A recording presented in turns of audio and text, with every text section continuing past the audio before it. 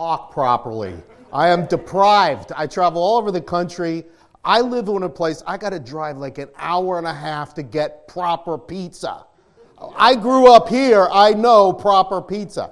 They just don't get it in the rest of the country. So I am glad to be here. I always feel warmly welcome, like Len always says to me, Paul, how you doing, man? Are you here to walk and talk the talk? Yeah, I love it. I'm home. It feels good. So I do travel full time, and I have for many years, and I've slept in hundreds of homes, and I just love coming here. You guys have a special group of people. You're so kind. The last time I was here, I went out with all the elders for dinner in the middle of COVID. It was wonderful, and God has really blessed you guys. I just give a quick update, and I want to dig into the material. I do youth conferences. I'm speaking down at Teen Missions in June. We're doing Youth with a Mission in July. I do have a small creation museum in New England. I'm trying to get all of our stuff online in courses that people can take for free. So our first one up, Lord willing, is going to be, what's wrong with human evolution? Did a space speck turn into a fish, turn into a rat, No, it didn't. When the alien thing was big in Congress and they were all talking about it, this group, Awesome Science Media, went through all the different alien things that are out there and picked ours to do a campaign with. And we've reached many people just with that. We do have a Prove It series, and I've done a couple of them here, and today we're going to do the tower. Now, the story this morning is indeed a story of a tower, but it is also a story of many towers. It's a story of the rebellion of man against God. It's a story of God's judgment of man because of that rebellion. It is a story that literally has affected millions. It is a story that has affected you. It is from the past, but as you look in the book of Revelation, you see it is in our future. This is a very important, world-changing, history-changing event recorded in the Bible. But most importantly, it is a story of absolute truth. And the story begins as the flood ends. Noah gets off the God-designed ship, and we good here, buddy? We're good, okay. And he builds an altar, sacrifices to God, prays to God, and God tells him a lot of things. You're going to have seasons now. You're going to, be a whole bunch of different stuff going on. But the most important thing for this morning's discussion is God says to him, you will now go and fill the earth. That's God's command, fill the earth. Now, Noah has 3 sons. Ham is Noah's kind of black sheep in the family son. He's the one that hit his 20s and said, I don't care if I'm in the sight of God. I'm going to do whatever I want. All right? You follow that kind of rebellion growing through Cush, Ham's son, and then coming finally to Nimrod, who also is rebelling against God. Nimrod goes to this area, and he builds what is we would describe as the very first city in the world post-flood, called Eridu. And he just was against God. And the Bible says, in the sight of God, Nimrod grew to be a mighty warrior. Now, in our macho society, we go, oh, wow, that's awesome, man. He's like a mighty warrior. You got to understand the context. There's no walled cities. These are Noah's descendants. They're worshiping God. There's no false gods. There's no enslavement. There's nothing like that. And so Nimrod grows to be a mighty warrior in the land, and he says, come, let us build ourselves a city and a tower and not be scattered over the face of the earth. God told us to fill the earth. I'm not going to do it. I am not going to fill the earth. I am going to build a city, and it's going to be a city that honors me and honors someone else. He says, let us make a name for ourselves. Forget God. I'm the most important person. I'm going to be the first emperor in the post-flood world. He rebels against God, and he makes his own God. He wouldn't go for the true God's stuff. No, he makes his own God. I'm not going to say the demonic god's name, but I would describe him as the goatfish god, and you'll see in a little while why I picked that particular name to describe him. In the bottom of the ruins of Eridu, at the very bottom of the pile, is his worship center, where he built his altar, where he made a sacrifice in the middle. That's kind of what he's sitting in front of there. That's the area he would have made the sacrifice. To the left, at the top of the picture on the left on the screen, that is the alcove where he would have put a stone image of his goatfish god. And he communed with an extremely evil entity in that place. He sacrificed to that entity, and he sacrificed what is called a goatfish, and that's why I call him the goatfish god. Obviously a fish, little thing hanging off his chin. The face kind of looked like a goat because of the little thing hanging off his chin. And the question is, and you really can't answer this question, did that evil entity actually possess him? He certainly was open to that. He certainly communed with him in many evil ways. We don't really know if it possesses him, but what he does is very evil. So here, right at the bottom of the ruins of Eridu, is his worship center. There are 17 consecutive worship centers that he built above that as the city grew, finally ending up with something that looked like this. And he wanted more. He wanted more. He wanted what we now call the Tower of Babel, even bigger, to worship his God. It's called the Tower of Babel. When you look at it linguistically, El is God, and it means the gate of El, the gate of God. But it is not the gate to the true God. It's going to be the gate that opens up a God that is not the God you want to worship. It's a God with a small g, it's a false God. It's a demonic God. We later on came to know Babel as confusion because of what God did to confuse the languages and send them out so they wouldn't finish this project of evil. And he communed with that God, and this is not in the Bible. The next couple things are not in the Bible, but I'm trying to imagine what's going on in the conversations between him and this entity. Take the land, enslave them to build our city, force them to serve in our army. There were no armies up until that point, post-flood. Forcibly teach them my ways. And Nimrod, when this is all done, a sacrifice of blood will be required. No longer the goatfish. They must give their ultimate sacrifice. I demand it. And so Nimrod fights, and Nimrod conquers, and Nimrod destroys, and Nimrod kills, and Nimrod enslaves, and Nimrod starts to build the city. When Nimrod dies, his mother declares him to be the sun god. Now, would any of your moms declare you to be a god? No, right? You're like, no. My mother was deep New Jersey, man. She's like, shut up, get your roses. His mother declares him to be the sun god, and declares herself to be the goddess of fertility. Now, she's not only the goddess of fertility, but she becomes the goddess of war, and literally taking on attributes of male-female stuff. It all ends up in there. She has an illegitimate son named Tammuz, and she says, because God promised a redeemer, she says he's the redeemer. This illegitimate son is not only is he the redeemer, he's actually Nimrod come back from the dead. All alive, obviously, from the pit of hell. Yes, God did promise to Adam and Eve a redeemer would come. And he would come back from the dead.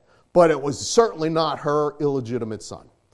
Nimrod's rebellion produced extreme violence, slavery, which hadn't been there, demonic-based idol gods, kings who think that they are gods, the slaughter of innocents on the top of the towers, literally the slaughter of innocents on the top of the towers, pure evil. To summarize, you have now Nimrod the sun god, the mother goddess, usually of fertility, and the demonic god. That's kind of the summary of where the world is at that point. This type of false religion spreads across the world, changes some of the names, still the same people, still the same idea.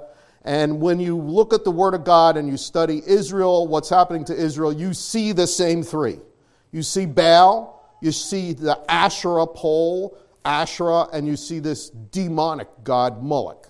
Baal is an attack on God, a replacement of God. Asherah comes in with him all the time. They usually call her the consort, his consort. And if he's an attack on God and a replacement for God, she is an attack on holiness, attack on marriage. She literally promoted lust. And Moloch, an attack on life itself. The Tower of Babel is absolutely true. As you study archaeology, as you study the spread of false religion, and God says, I cannot allow this to go on. I command you to fill the land. And so his judgment on those people was he confused their languages. Now, they leave and they grab their slave bowls, their slaveware. And you literally can look at these, and all archaeological circles agree on this. They call it the BRB, beveled rim bowl. They grabbed those bowls because he had made it kind of like bakeries. And everybody got their slaveware bowl, and they got their bread if they worked the full day. And literally, you can trace those slaveware bowls specifically at the time of Babel spreading through the world. You can literally prove the Tower of Babel from the slaveware bowls. The pictures spread around the world, the pictures of the tower and the pictures of the false gods. This is the best one we have of the tower. Seven different stages leading up to a temple on top where they did extremely vile things. Historical accounts clearly tell that it existed for real, that they know exactly what happened in that revolting place. The pictures of the false god spreads. Now, I want to show you something very specific because this shows up in the book of Revelation, which I'm going to do briefly at the end. This is the Mesopotamian god, and he's holding a purse. Why is he holding a purse? Because in that purse he keeps elements of power. Woo! There's power in that little purse. And you see his other arm, he's got a pine cone on there. He's going to dip that little thing into that elements of power little purse and sprinkle it around. Now, I know there's some guys thinking of jokes right now about purses. I know it. It's happening. So the demonic assistants in all the pictures, they also have that little purse. And they have a head that looks like an eagle. Why? Well, they basically were saying, look, you're going to be, I'm in charge of everything. I'm the emperor, Nimrod, and you're going to be one of my kings, one of my vassals. And I got this little demonic assistant, and he is watching you. That's why the little assistants got the heads like that. Also has the little elements of power purse. You can literally trace the little purse around the world. You could change it to any god you want, but you got that purse right there, the elements of power purse. This is down in Mexico. This is even in India. It's hanging in the tree in this case. The elements of power purse literally can prove the Tower of Babel is true. The Tower of Babel is true. You can study the spread of false religion, spread of Nimrod's bowls, the ancient pictures. You can prove it from the study of languages. Now, Noah spoke what we would call the original prototype language. It splits into family groups in the Table of Nations in Genesis. You can actually literally see where it splits, where they go. It's laid out right in the Bible thousands of years before we even studied this stuff linguistically. You see it nailed linguistically in the Bible. So it lists what languages went where, how many there were. And so from one prototype language, it spreads at the Tower of Babel to 78 family groups of languages. Now, you study it today, they're going to say there's 94 root languages. But the reason that their number is a little higher is because they count different kinds of sign languages and also what we would call constructed languages. This is actually a constructed language counted in the group. Don't buy that dictionary. You don't really want to speak that. But anyways, if you took out the sign languages and the constructed languages, you end up with 78 family groups of languages exactly as Genesis 10 described. And not only is it the perfect number existing, you can actually see where the language groups went to. It's described in Genesis 10. and the groupings and the locations are absolutely 100% accurate. So you can prove the Tower of Babel just from studying the language groups. You can prove the Tower of Babel by studying the demonic gods that are portrayed in the stars. They were up there to perform sacrifices of humans. They were up there to worship these gods in the stars. Let me show you what I'm talking about. Now, God originally creates the stars, the Bible says, for several reasons. Obviously, best nightlight there is all around the world. But the biggest reason God says is no matter if you are in the jungle or you are in the desert, wherever you are, you can look to the sky and say, wow, look at that. There must be a God. And they perverted it, they distorted it, and they made evil images connecting the dots to those stars. And this, what we would call Capricorn, recognized around the world as the same image, that is the goatfish sacrifice. Head of the goat, tail the fish. That is, Capricorn is the goatfish sacrifice. Aquarius is the goatfish god. It's the same image that they used, like you see the image on the right of that quote-unquote God with a little g, and they superimpose it on the stars in the sky. There is no evolutionary approach that can explain how they come up with the same pictures all over the world. This is like proof positive. All of mankind was at one point learning these evil images, and they spread throughout the world. Indeed, the worship of demonic gods portrayed in the stars proves the Tower of Babel is true. The worship of the demonic worship centers, or the spread of the demonic worship centers. They go everywhere. Iraq, Iran, Egypt. The oldest thing in Egypt is not a pyramid. It is a ziggurat. It's totally different. A pyramid's like a tomb for a king, usually. A ziggurat is a multi-layer thing, and at the top they perform sacrifices. The oldest thing in Egypt is the Dozier ziggurat. Central America, loaded with all of them the same. They all have the same exact purpose. They spread around the world. The Tower of Babel is true. You could prove it from the study of false religion, Nimrod's bowls, ancient pictures, the demonic gods in the sky, the spread of the demonic worship center. So now I want to actually follow actual people. So God says, fill the earth. They disobey. God confuses the languages. They're forced to obey him and spread and fill the earth. So I want to follow the people. Now, in order to follow the people, the easiest way to do it is to look at DNA. National Geographic had a project studying the DNA. They wanted to follow human migration around the world. So I want to show you their map that they released. I'm really on top of things with this stuff. And so I got their original map, and I am sure glad I did because they changed it. So this is the original map of the spread of DNA based on their studies. All I want to do is drop the Tower of Babel into the picture. What do you see? Okay, so clearly DNA tracing proved the Tower of Babel took place. All you got to do is drop the tower in the picture. So the evolutionist, and it conformed perfectly with what we saw in Genesis 10, the evolutionists got upset. You can't have that map. That you have to have coming out of Africa. You have to. It's the system. You better do everything according to the system. So they changed the map to come out of Africa. But the original map looked like that. And it absolutely proves that the Tower of Babel took place. They head to Egypt first as they're spreading. Obviously, Egypt's like next door.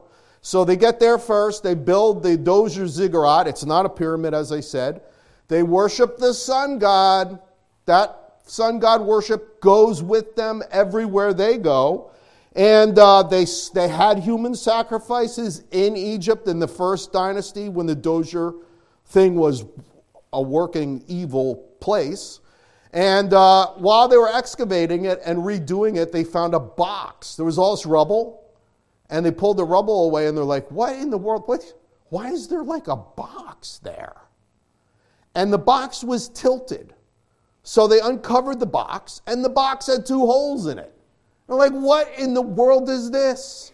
And they look inside the two little holes, and there's the Pharaoh Dozier, the sun god Pharaoh Dozier. There's a statue of him that they call the Ka. That is supposed to be where his life force goes.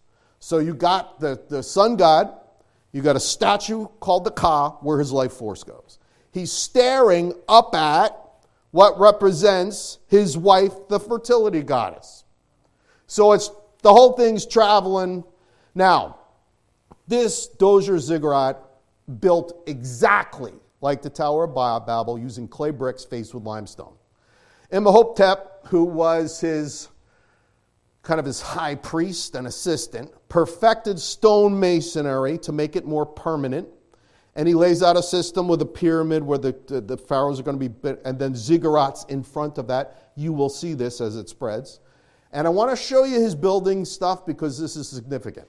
They got knobs on the stones. The red arrows are pointing to the little knobs. They do not use mortar. And the stones are slanted about 5%. So file that away in your brain. There's another group that leaves the Tower of Babel, travels by sea up to the coast of the area between Peru and Bolivia, and they go to the biggest freshwater lake they could find, called Lake Titicaca, and they build an amazing city. You can almost call that the Venice of South America. Tinahuaco, it's got a worship center right next to it called Pumapunku. And the ancient alien guys are really into this site. And they go there and they go, look at this site. All the stones are laying one direction. Well, we know what happened there, right? We know what happened there. It was the aliens did that. It's like on so many of their shows. And it was obviously an alien nuclear explosion that blew. I mean, it should have pulverized everything, you would have thought. But, it blew them all one way.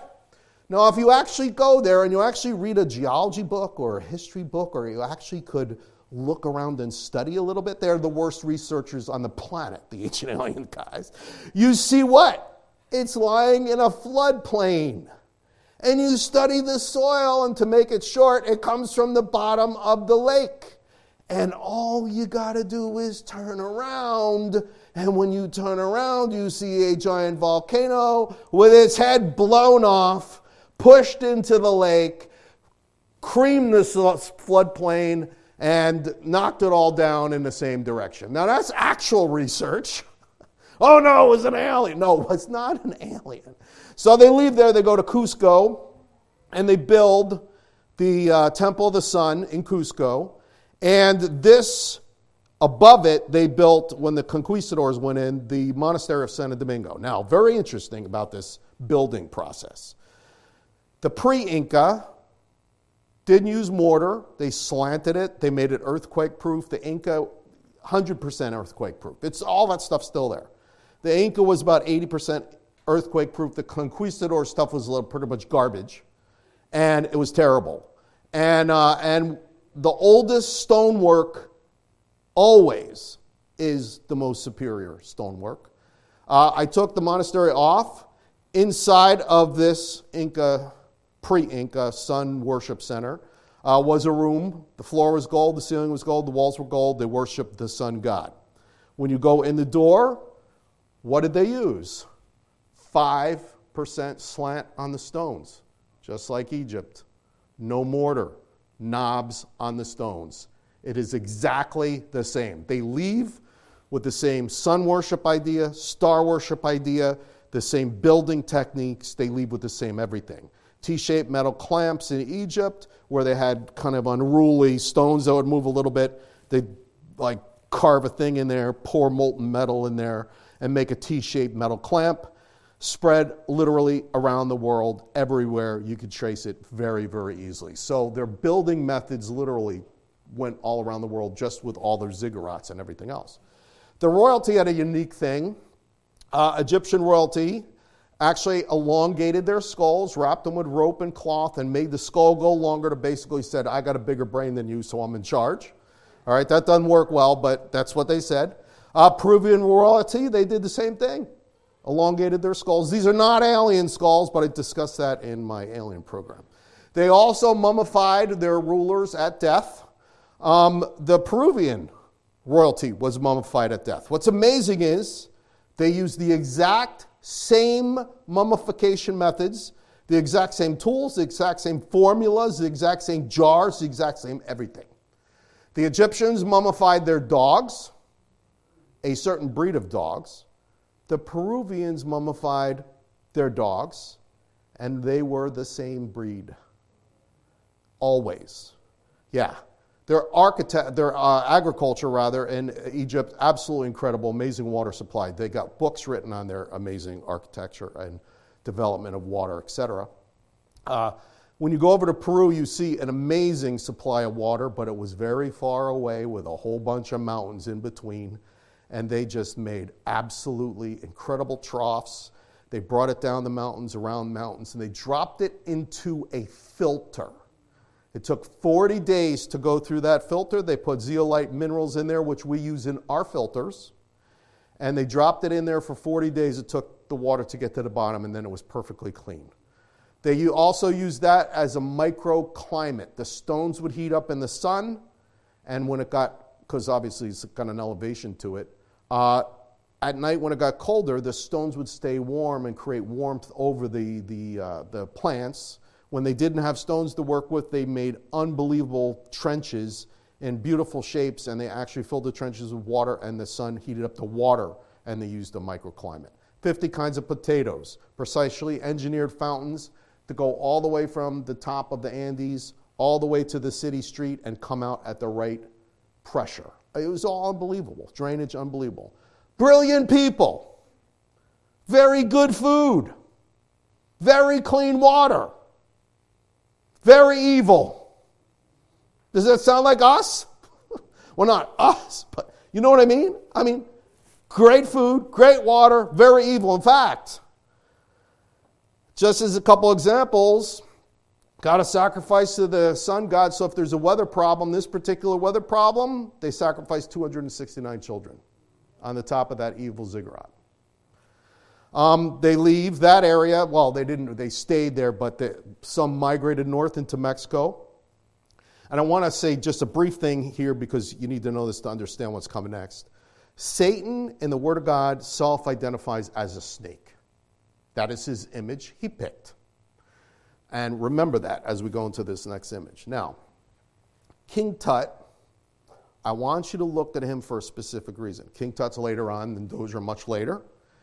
This is his ka from his grave. This is where his life force was supposed to go. Now, what is he exactly wearing here? Is that like a skirt? No. When you look at it, he's actually wearing an image of a ziggurat.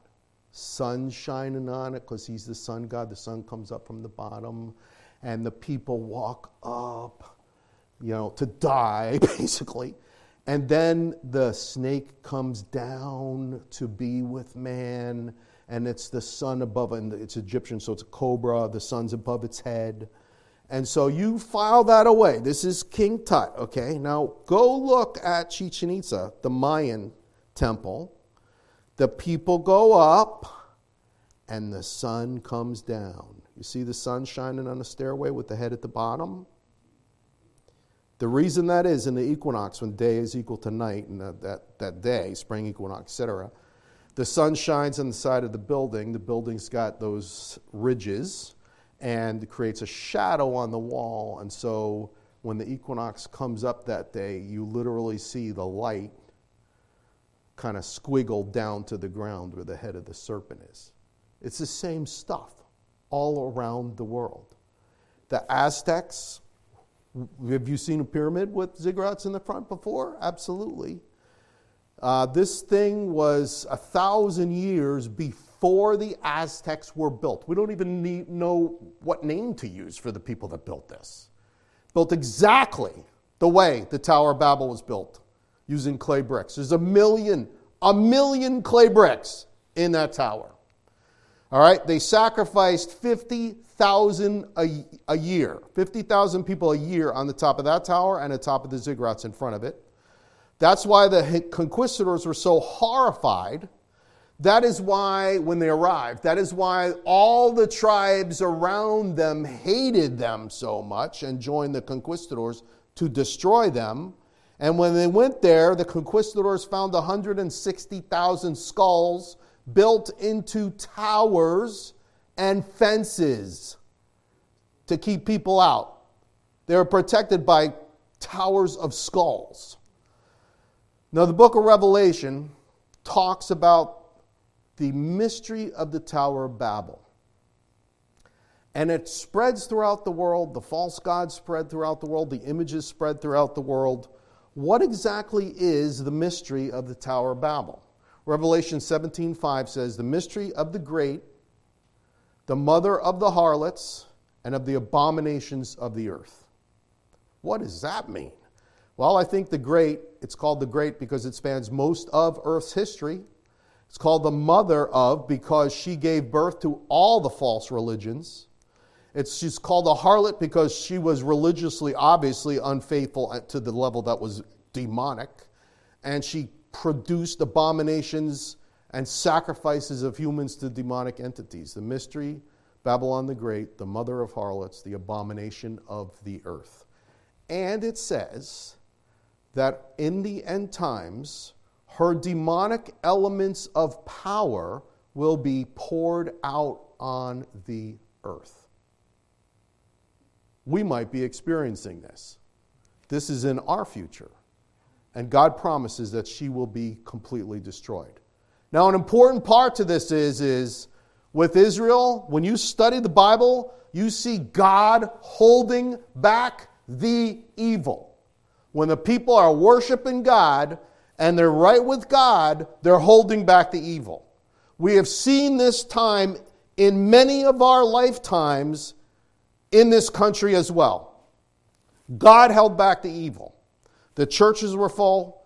We were the missionary powerhouse for the world. Our lifetime. Morality was important, very important. And certain things were forbidden. Certain things were absolutely forbidden. Now, in comes, just like it was in the rest of the world, here in America, in comes the spirit of Babel. The worship of false gods. We began to worship ourselves. We began to worship the earth. We had people in higher education institutions of learning saying things like this. There's no God. Everything can come from nothing. No. Life can come from non-life. No. False gods were established. The foundations were shaken. Next, with God gone, in comes the spirit of Asherah. What was blessed by God within the context of marriage between a man and a woman now becomes the pursuit of pleasure with no regard for marriage whatsoever. And the goddess of instant pleasure arrived in America. And America now, as a result, is absolutely full of broken homes, broken marriages, broken ladies, broken gentlemen, broken children. But we will honor God. Even though sexuality is everywhere, we must honor God. We must honor the spouse that God gave to us. We must be a godly example to our children. Even though sexuality is everywhere, we will choose to honor God. And now, sadly, nothing is forbidden. It's actually celebrated. We have gone as far from God as you could possibly go, practically. And next came the spirit of Molech. Was always known as the destroyer. If Asherah produces lust and immediate pleasure, well, the logical, obvious result always is children. And Satan wants to make them an inconvenience, and Satan wants to destroy them, and you're destroying a whole entire generation. I have a relative that picked a style of life that does not honor God. This side of my family is gigantic. That side doesn't exist. Literally, gone. Because, when you follow what God says, a marriage between a godly man and a godly woman, he says he will bless that. He will bless that. In comes the spirit of Moloch. God called this evil the abomination, and clearly it is so evil that it is a sign that a nation is lost to him. And in America, millions would perish in the shadow of Moloch. But nations that were evil came to God. Those Christians praying in those catacombs alone in darkness in Rome, they came to God. That nation came to God. What do we do in the midst of the insanity that we live in? What do we do? In biblical times, they destroyed Baal's altar, but we don't really have those stone images. They destroyed the Asherah pole, which was an attack on holiness and marriage. They destroyed Moloch's statue, that he was actually a furnace, attack on life itself. What do we do? I studied Hezekiah because he was in the middle of all of exactly what we are in the middle of, but probably a little bit worse for him. He was a broken man. Now, the Bible is so clear in the importance of you living your life in the sight of God. It says it all the time in the Old Testament. Nimrod did this in the sight of God. He did this in the sight of God. You study the kings, you got Ahaz, Hezekiah's father, doing evil in his 20s in the sight of God. You got Hezekiah, 25 when he became king, doing godly things in the sight of God. And what you guys that are in your 20s and 30s need to understand is the decisions you make now are the foundations for your life. And the decisions you decide in your 20s can foul up your life forever. Please remember, you make those decisions not on, I'm in charge now, my parents, I'm of age. No, you are in the sight of God. I want to encourage you to make godly, God-honoring decisions because God says he will bless those decisions.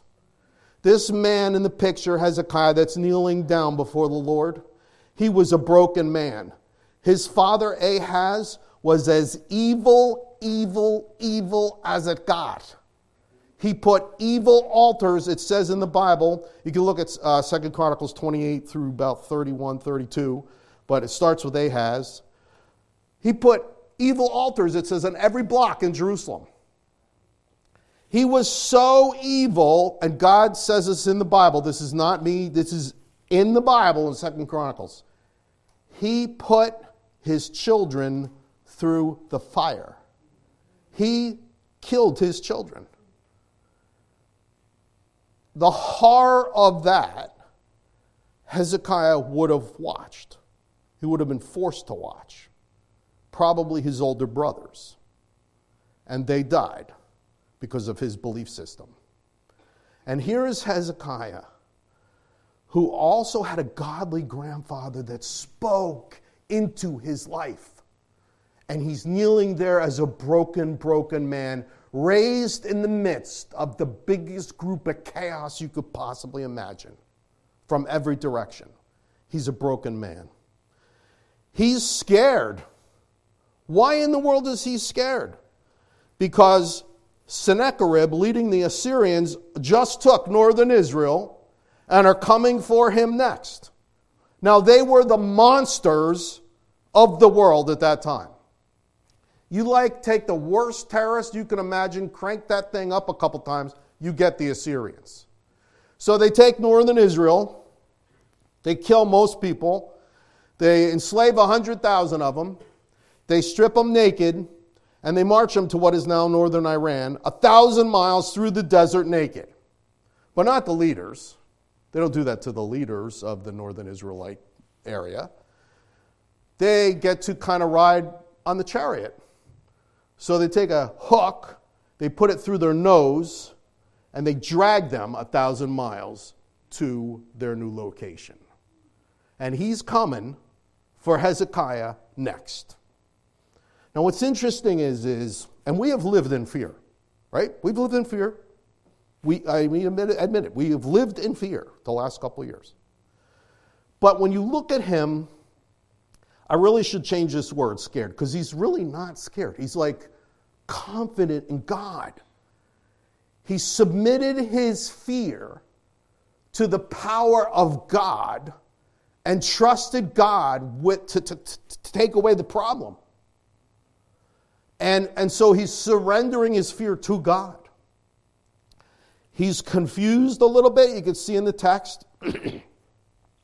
Should I have some kind of political solution? Should I fix this politically by turning to another power like Egypt? Should I resist and get the hook put in my nose and drag behind the chariot? And he begins to build a tunnel so the water can come in. He builds another wall. But the biggest thing he's doing is he's meeting with God. He's meeting with God. And the solution that he chose is the solution we need to choose today. And so as God tells him what to do, God tells him, go through the temple. 2 weeks to search every room to purify the temple. We also have temples, right, that are supposed to be pure before God. He tells them, purify the temple, cleanse the temple, break down every family altar. They destroyed every single altar built by his dad. And there's family altars in our lives too that come down through the generations. Break down the family altars, and Hezekiah, come before me. In the midst of this chaos, I will speak to you. I will direct you. I will empower you. And I want you, I couldn't come up with a better word than shine. I want you to shine. When you kneel before me in the temple, you're going to be the first one to kneel. You're going to be the first one to worship. You're going to lead people in worship of me. Hezekiah does those things. And God's promise of deliverance as 185,000 Assyrians surround Jerusalem armed to the teeth, God says, the Lord sent an angel, annihilated all the fighting men and the leaders and the officers, and Sennacherib lives. He goes back from a destroyed battlefield on a horse to his temple in Nineveh, and his children kill him in that temple. All that is historically verifiable. How do we respond? I want to encourage you to do the same thing Hezekiah did as he was living in the midst of the chaos. Cleanse the temple. Take the time to examine the rooms of your life. Go through them thoroughly. Get rid of the unclean things permanently. Cleanse the temple. Examine your heart. Break down any family altars that still exist in your generation. I had mega family altar in mine. My relatives all buried between the Holland Tunnel and Lincoln Tunnel in a cemetery that I could barely find now. All of them own towers, many in West New York, New York City taverns. They own towers. They own taverns. Alcoholics, every single one of them.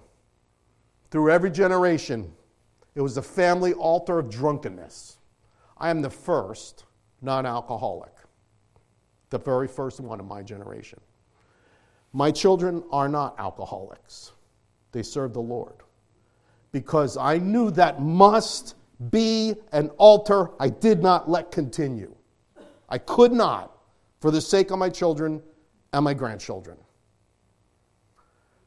Examine yourselves. Clean the temple. Break the family altars. Come before God and ask Him, God, would you give me a vision for my life right now in the midst of the chaos? Would you take the fear away in the midst of the chaos? Would you give me wisdom, Lord, to raise my children as godly children in the midst of the chaos? And when you go before the Lord, He will help you and enable you to shine. Shine. Shine. Father God, I thank you, Lord, for the wonderful people that are in this room. You have forgiven their sins. There are people here, Lord, who are confused, who maybe don't know you as their Savior. I pray, Lord, that they would open up their heart to you today. God, thank you for being here in this room with the same power and the same holiness that you had during Hezekiah's time. God, we want to serve you. We want to live the pure lives that you want us to live. In Jesus' name we pray. Amen. I would encourage you, if you need some kind of prayer, if you're struggling raising your kids, if the kids or if you're struggling with something, if you need some kind of prayer, don't be ashamed to ask. Don't be afraid to ask. In fact, we're going to have another song, I think, right, Pastor? If you need some prayer, you want somebody to pray with you, just come sit in this front seat and somebody will join you to pray with you. If you need prayer, just feel free to do that because, you know, the staff here, the pastors, they care about your souls. And you need to be delivered from some of those altars. And you need to have God come into your life and just flow through you. Thank you.